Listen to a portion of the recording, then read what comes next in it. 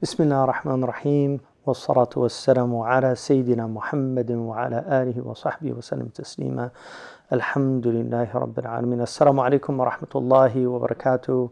First of all, I want to thank people for coming back to this. I apologize for being absent the last few weeks. I was going to try to get some out, but I became really intensely engaged in some work at Zaytuna College. So today I wanted to look at a sacred text message.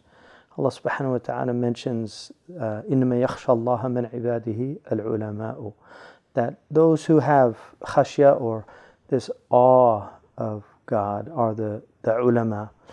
And Allah subhanahu wa ta'ala reminds us to ask the people of knowledge if we don't know.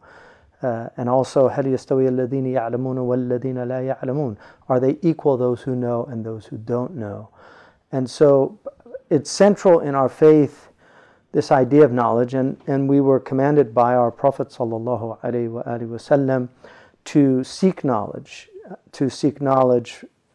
in weak narrations. It mentions from the cradle to the grave. Ibn Abd al-Barr mentions a report that the Prophet ﷺ said, seek knowledge even unto China, which irrespective of the sanad, the meaning is certainly true. The Prophet ﷺ encouraged seeking knowledge. He mentioned that the Indo-Europeans, if there was knowledge on Pleiades, that they would attempt to get that knowledge through space travel even. So there's the idea of seeking knowledge is very important, and Ibn Majah and Imam al-Bayhaqi and others relate hadiths about seeking knowledge, and one of the most famous ones is طلب العلم فريضة على كل مسلم, that seeking knowledge is an obligation on every Muslim. And then in the idraj of the hadith, which is a mudraj hadith, is something that the rawi adds, the person that's narrating it adds for clarification. And so the rawi the narrator added on to that wa muslima, just so that people would not interpret that to mean the males only, that knowledge is incumbent on the male and the female. But one of the most important things in our tradition also is this idea of honoring the people of knowledge, of honoring scholars and scholarship, and recognizing, because as human beings, what distinguishes us from all of the rest of creation is knowledge, that we are distinguished by knowledge. It's what makes us different. Animals have all of the other aspects of our nature. So animals eat, they can eat more than we can. Animals procreate, they can procreate more than we can. Animals can lift things, they can build things. Beavers build dams, bees build hives. Ants build ant hills that are actually called qarya in Arabic, the qaryatun naml, the city of the ants. So they're quite intricate in that. So animals do all of these different things, but what can't they do that we can do? They can't reason and they can't abstract. As far as we know, there is no other creature outside of the jinn on this planet that abstracts. And so because of that, the highest knowledges are the most abstract knowledge. And the most abstract of all knowledges is knowledge of God, of metaphysics. So honoring scholars is really important in our tradition. So I wanted to just look at this aspect of our tradition. One of the things that Ibn al-Mubarak said was, and he's one of the great scholars of the third generation. He was a student of Imam Malik and a teacher in his own right. But he said, مَنْ اسْتَخَفَّ بِالْعُلَمَاءِ ذَهَبَتْ آخِرَتُهُ. Whoever makes light of the scholars loses his afterlife. وَمَنْ اسْتَخَفَّ بِالْأُمَرَاءِ ذَهَبَتْ دُنْيَاهُ. And those who make light of the rulers will lose their worldly affairs, their dunya. And then he said, وَمَنْ اسْتَخَفَّ بِالْإِخْوَةِ ذهبت مروءته, and those who make light of their brothers, they lose their dignity. So this is something that I think traditionally Muslims really understood this, that there's a hierarchy in the world, and that hierarchy is meant to be respected, and without it the world cannot exist as the divine intended it. And just to give you an example, we're born into hierarchy. We're born into families that our parents are over us. Even we're born into a birth order that will really dictate certain aspects of our life. So we have older brothers and sisters, and they have different rights than we have, being in that position, being in the elderly position. And in some cultures, like in the South Asian culture, they actually distinguish these things with titles that they give. So the big sister is actually the word, it's not just my sister, it's my big sister. And so when she's addressed as the big sister, out of show, a display of respect, but also a recognition of hierarchy in the world. There's a wonderful moment in the great novelist Dostoevsky's work, which is called the Demons. One translation is the Demons, another translation is the Possessed.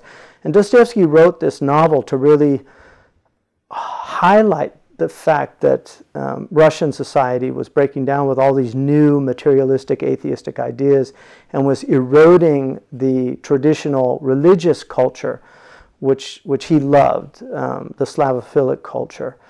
But there's a scene in the novel where they're debating the existence of God, and there's an officer who's in this debate, and Dostoevsky just makes this mention that he gets up in the middle of the debate and shouts out, as if speaking to himself, Dostoevsky says, he shouts out, "If there's no God, then how can I be a captain?" Which is an incredibly profound question, because what he was saying, if there is no hierarchy of being, then how can I be in a position of authority above anyone else if there's no one above me, if there's no God? Then because once you remove God, all authority dissipates. And this is why atheism ultimately breeds communism, which says there's no hierarchy, and yet, because it's such a false doctrine, it invariably creates a hierarchy, and then they have to kill each other, and they have to kill everybody who disagrees with them. So this is something really important. So when you lose scholars, when you lose this understanding of that there are people who know, and there's people that don't know, and ignorance is real, and we're all ignorant. There's many things. I mean, there's far more things we're ignorant about than that we have knowledge about. But certainly, those who know something, if for instance, if I get into a discussion with a physicist about physics, I'm a fool.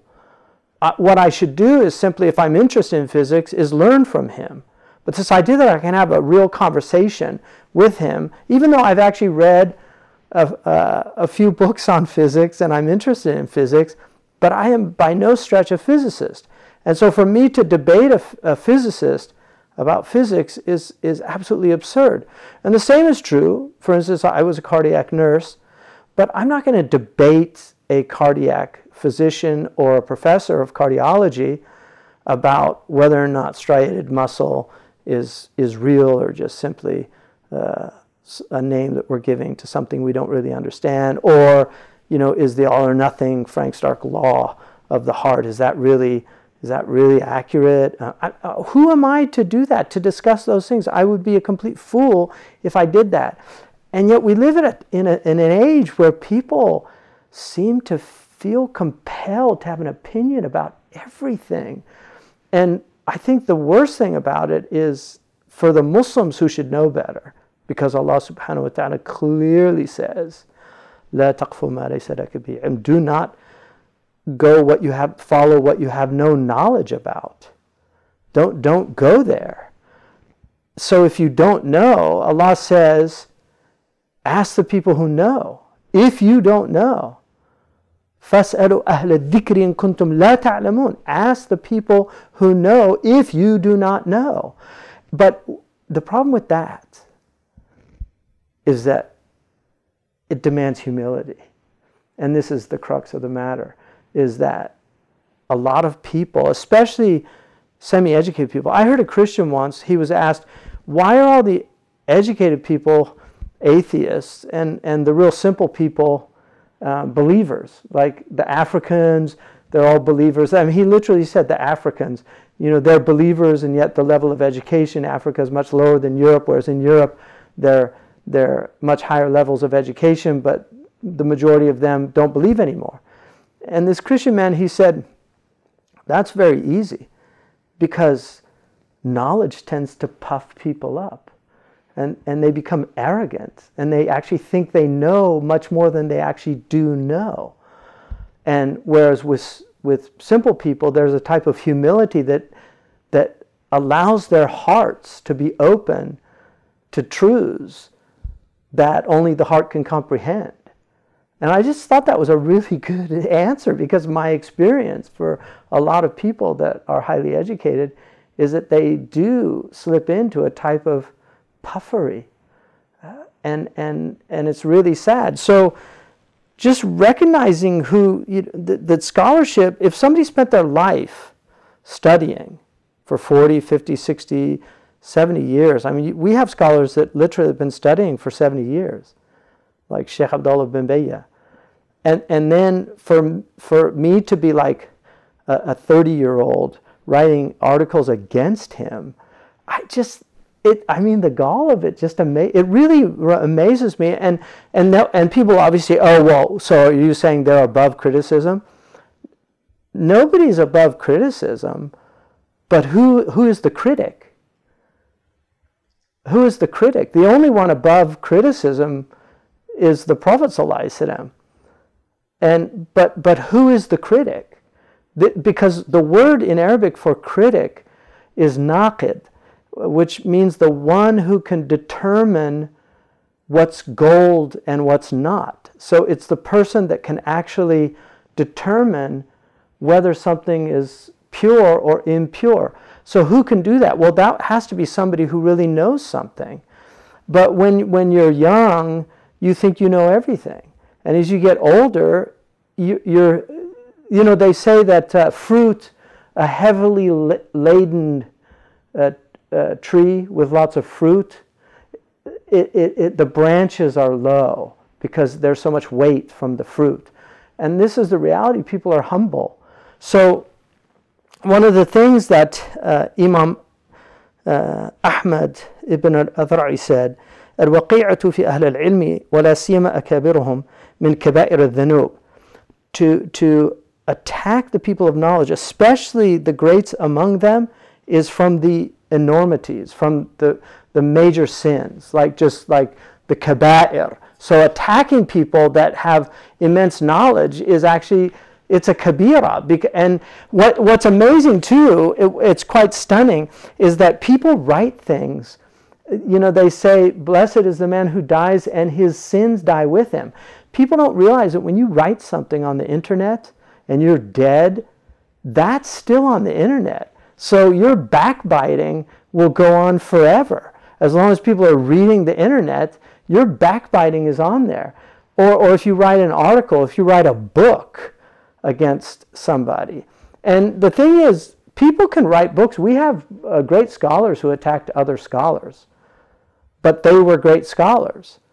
So Imam al-Ghazali can attack Ibn Sina, and then Ibn Rushd could come along and attack Imam al-Ghazali, because they're nuqad, they're critics. They can determine what's gold and what's not gold, and they can be wrong just like any critic can be wrong, but they're at that level where they can do that. And so it's always interesting to me that the people that tend to attack the scholars tend to be, nobody's ever heard of them. They haven't written anything. They haven't really established themselves as great intellects. I mean, I'll be the first to admit that I don't know who I could really criticize amongst the great scholars, because I would feel like such an idiot. Just like to write a book against, I love Ibn Rushd, he disagreed with Imam al-Ghazali, and I love Imam al-Ghazali, but I'm not going to write a book about why Ibn Rushd was wrong in his criticism of Imam al-Ghazali. I just wouldn't do that, even though the ulama say, generally our ulama say that he was wrong in certain of his critiques, but I might quote a scholar saying that, but to say that is, it seems like just an extraordinarily overarching thing to do. And I mean, obviously, to point out things that our scholars have said that are wrong, if it's agreed upon or if there's reasons to do it, then I would make an exception for that probably. But again, you have to know your place in the grand scheme of things. مَا مِنَّا إِلَّا لَهُ مَقَامٌ مَعْلُومٌ. Even the angels say each one of us has a fixed station, like not to go beyond your station. And it's better to think you're below your station than to think you're at your station or above your station. Sidi Ahmed Zarruq says that whoever has a station that he genuinely has and he claims it, Allah will take it away from him. And if he claims a station over his station, Allah will expose him with scandals. And if he claims a station less than his station, Allah will elevate him to a station over. He says that in the Qawa'id. And he looks at that like a metaphysical qa'idah. So it's really important not to, not to know who you are and where your place is in the grand scheme of things. It's actually a very important thing to know. That's why self-knowledge is so important, because how can you know anything else if you don't know yourself? How really can you know anything when yourself is the closest thing to you? And yet so many people do not know themselves. They don't know their limits. They don't know their intellectual limits. Like, to recognize at a certain point, which I had to do at a certain point, I just realized I have real intellectual limitations, genuine intellectual limitations.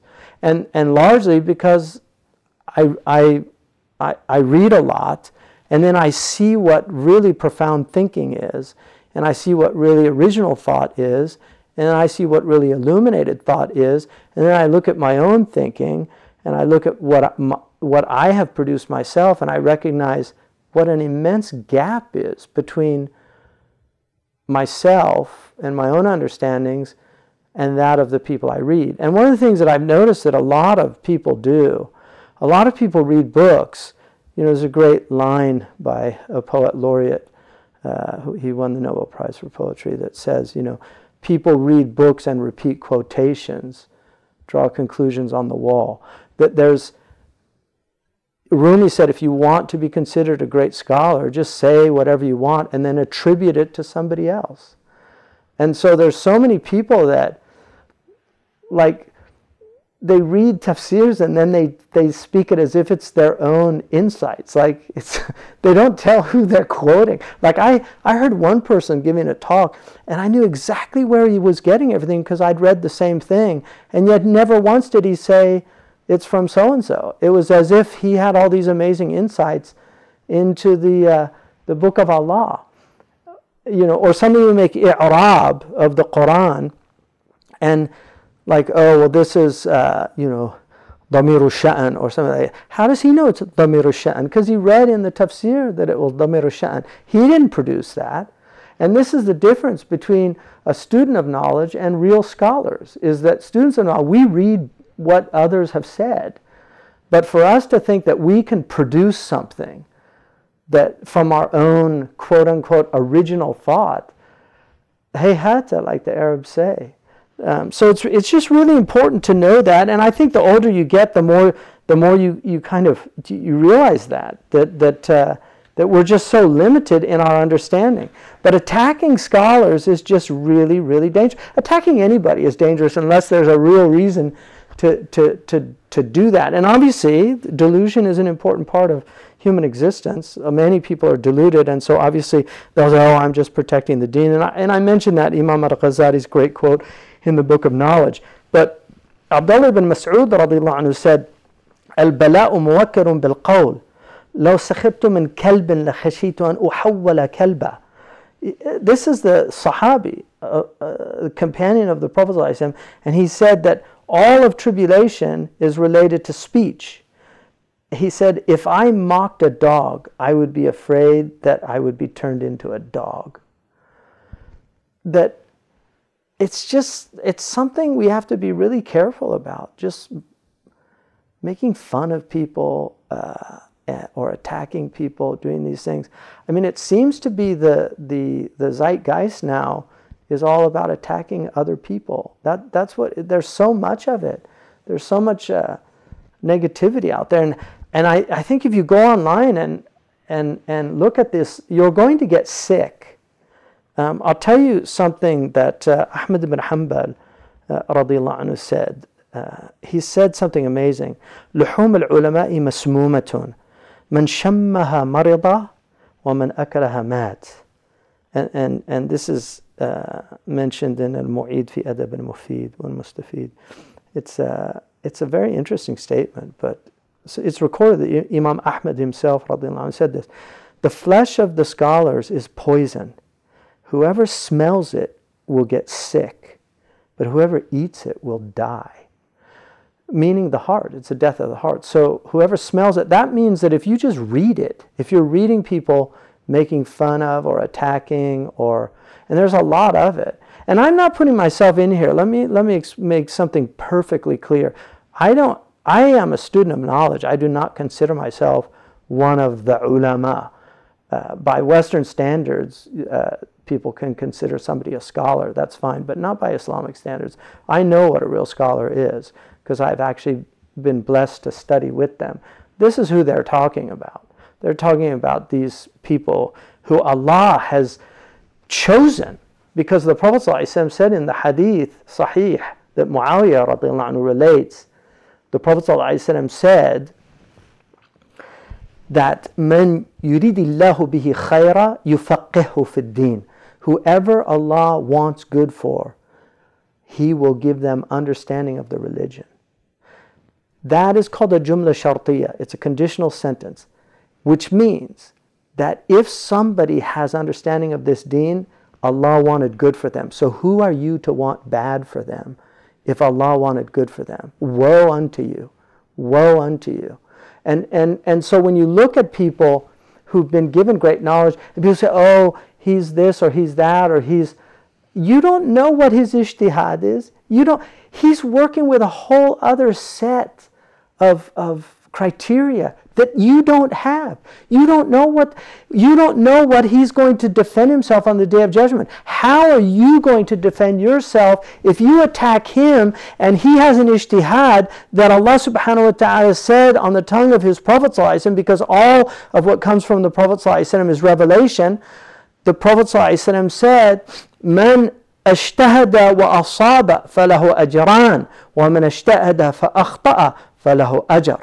Whoever does ijtihad and is correct in his ijtihad has double the reward. And whoever makes ijtihad as incorrect in his ijtihad, in other words, he's mistaken. So the scholar could be mistaken. But he has the criteria that enable him to make that ijtihad. If he's mistaken, Allah is going to give him a reward anyway. But who are you?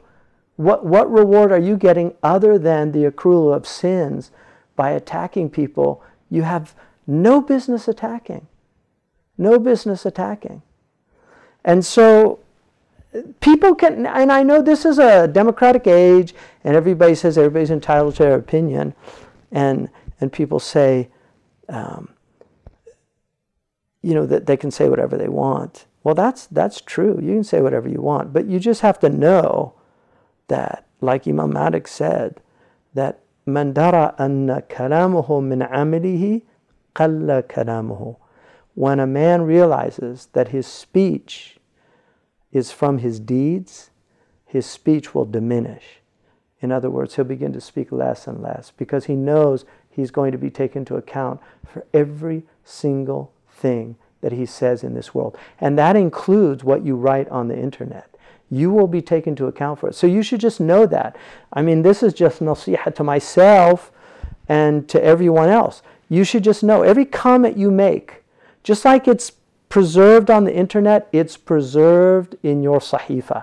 And it's going to be you're going to see it. All that mockery, those little emojis that you put, all that making fun of people, whatever you're doing. And I know the people listening to this aren't those people, so a lot of you don't need to be hearing this. But it's something for all of us to think about. And maybe, just maybe, there might be somebody listening to this who actually does participate in these types of things and will say, Astaghfirullah, I really need to change my ways. Because in the end of the day, in the final analysis, we're all moving towards the akhirah at such a rapidly increasing rate that we need to be getting ready. And one of the best ways to get ready is to guard your tongue, to guard your pen, which is just an extension of your tongue, to guard your keyboard, which is just an extension of your pen. This is life on earth, and this is what we all need to know. One of the poets said, لُحُومُ أَهْلِ الْعِلْمِ مَسْمُومَةٌ وَمَنْ يُعَادِيهِمْ سَرِيعُ الْهَلَاكِ فَكُنْ لِأَهْلِ الْعِلْمِ عَوْنًا وَإِنْ عَادَيْتُهُمْ يَوْمًا فَخُذْ مَا أَتَاكَ. That the flesh of the people of knowledge is poison, and whoever opposes them is quick to perish. So be a helper to the people of knowledge, and should you one day attack them, right, just be prepared to take what comes. So may Allah subhanahu wa ta'ala purify our tongues, make us people of purity and righteousness, elevate us, make us people of tawbah, of repentance, of forgiveness. I mean, you can be talking about somebody and they're in sajda doing tawbah, and Allah's accepting their tawbah, and you're backbiting them. And the hadith that said backbiting is worse than fornication in Islam, people say, how could that be? The ulama say, the thing about somebody who fornicates can make tawbah, and Allah accepts the tawbah. But if you backbite, you've attacked another person. And you technically, that can't be redressed until that person forgives you. So it's worse in that way, in that it's more difficult to remove from your sahifa than even something as enormous, and it is an enormity. So I'm not belittling, and certainly the hadith, I'm just quoting the hadith, at least in English. So I was thinking just about Sheikh Abdullah bin Bayyah, who I've known personally for many, many years.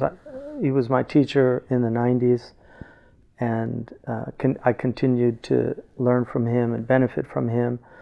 And increasingly, he got involved in a lot of forums where he was attempting to mitigate a lot of the attacks on Muslims. And there's people that have clearly disagreed with his approach and his views, but one of the things that is remarkable to me about people that attack people like Sheikh Abdullah bin Bayyah is the question is never about is what he's actually doing haram or halal, like what's the hukm shar'i of this, and then are you somebody that can determine that? Because you have to be at the level of some level of ijtihad to be able to determine that. I once heard somebody was telling about some criticism that he was getting, and he said, "Ana ma fa'altu haraman." I haven't done anything haram. And that really struck me. It's a very simple statement, but it just really struck me as something. Wow, that's how he's looking at things.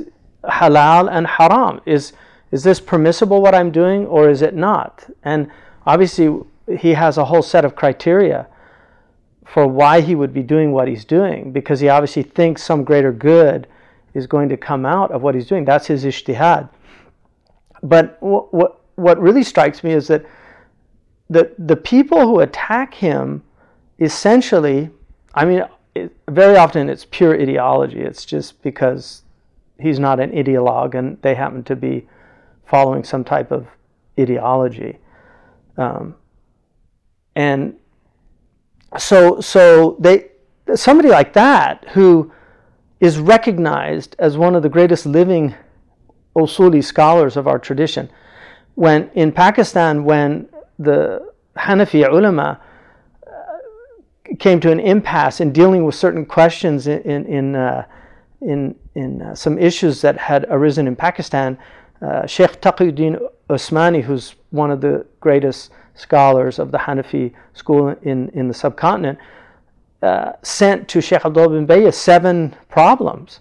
And that is actually part of the Hanafi usul, according to Abdul Fattah Abu Ghudda told me that in the Hanafi usul that they will go to the Maliki opinions if they don't resolve the problem within the Hanafi school.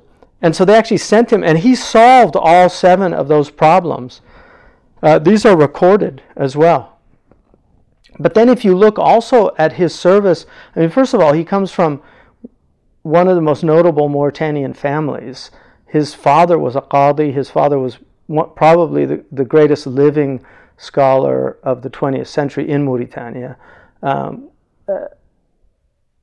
that was recognized even by people like Sheikh Muhammad Ramin al-Shinqiti, who the great mufassir of Quran, recognized his position, his maqam. So that was his father, and he spent his life there studying, and then at the age of 20 went to Tunisia with some of the top scholars in Mauritania. He was the youngest of them, and he graduated first in his class amongst these scholars. He actually gave an interview on the Voice of America in 1961, I think, 60 or 61, representing the students there in the Mauritanian students in Tunisia. So even the elders put him forward as their spokesperson. So he was recognized just for having a genius. In fact, Muhammad Ramin al-Shinqiti, I was told by his son, Muhammad al-Mukhtar, who died recently, Allah yarhamuhu, he was one of my teachers when I was in Medina. He's a beautiful man from the clan of Tajikanat in Mauritania.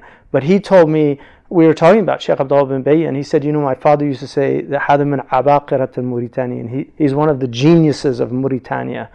And he said, that he had a creative mind, that he wasn't like a run-of-the-mill.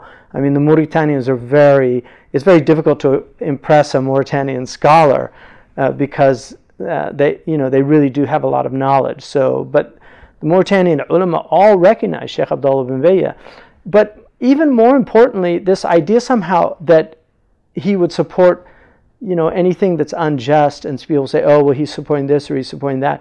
Again, he does his ijtihad, and in the late 70s, he was sent by the president of Mauritania, Muhammad al-Mukhtar, Mukhtar Wadada. He sent him to Libya when there were problems between Mauritania and Gaddafi, who had taken power in Libya. And he sent him there. And the only reason I know this story is because the Mauritanian ambassador at the time, who was in Libya at the time, actually recently revealed this last year on Arab television, this story. Even the children of Sheikh Abdullah bin Bayyah were unaware of this story. So Sheikh Abdullah bin Bayyah delivered his message in the presence of the ambassador, because always when a visiting politician visits another country, the ambassador will accompany them to the palace or to whatever the president's residency or his office. And so the Mauritanian ambassador said that Sheikh Abdullah bin Bayyah, when he finished delivering Mukhtar Wadada's message, the president of Mauritania, he said, look, this was from my president, but I have something personally to say to you. And Gaddafi looked at him and said, what? He said, you need to fear Allah. He said, you cannot attack our Sahaba, what you've said about Abu Huraira, what you've said about Sahih Bukhari, what you said about things in the Quran. I want you to make tawbah. And Gaddafi, the ambassador, related all this. You can see it. It's on YouTube. He said that Sheikh Abdullah bin Bayyah, when he said that, Gaddafi was taken aback. And this is somebody who killed people, like literally, as far as we know, dumped scholars into the ocean in the Mediterranean. There's still, nobody knows what happened to poor Baqir al-Sadr, the great Shia scholar from Iraq, but it's believed that he was dumped into the ocean. So, this is a mawqif. Like, this is speaking truth to an unjust ruler. Who amongst us has actually done that? Like, really? Like, who amongst us has actually done that? Put their lives into jeopardy for their belief. And so the ambassador said, Gaddafi started arguing with him, and he said, he said, you're wrong, and you need to make tawbah. And I will not leave here until I hear you retract your statement. So the ambassador said that he didn't, finally Gaddafi relented and said, no, you're right, astaghfirullah, you're right. And then he left. So that's something to think about, and that if that's a man who was, now he's 87 years old, and he spent his life serving this religion, he's going to sell his religion at this late stage when he knows that just by being a mortal, that he's looking at his own mortality. I mean, that's just, I don't know how they reason. It just doesn't make sense. So, but I know who he is because I've spent over 2 decades living with him, traveling with him, translating for him. I know who he is. I have no doubts. I have no doubts. لَا نُزَكِّي عَلَى اللَّهِ أَحَدٍ. We can't, only Allah knows the reality of people. But in myself personally, I believe that he's one of the awliya of God. Because I've seen it. And many people who have worked with him have felt the same thing. Only Allah knows these things. We can't, it's not our business to determine. But that's my belief. So when I look at him, I don't judge him. I might disagree. I can actually disagree with something and think I would have done this differently or something like that. But the idea that I don't recognize the level of scholarship and the sincerity and the valid authority that he has to determine his own path. I mean, that seems to me to be something just really obvious and clear. And I just feel sorry for people that the way that some people have talked about him, it just, to me, I would just not want to be in their shoes on the Day of Judgment. I really wouldn't. I mean, there's always time for tawbah, but it amazes me. So may Allah subhanahu wa ta'ala, inshallah, elevate all of you and increase you and keep you going, inshallah. Until, inshallah, we meet again. Assalamu alaikum wa rahmatullahi wa barakatuh.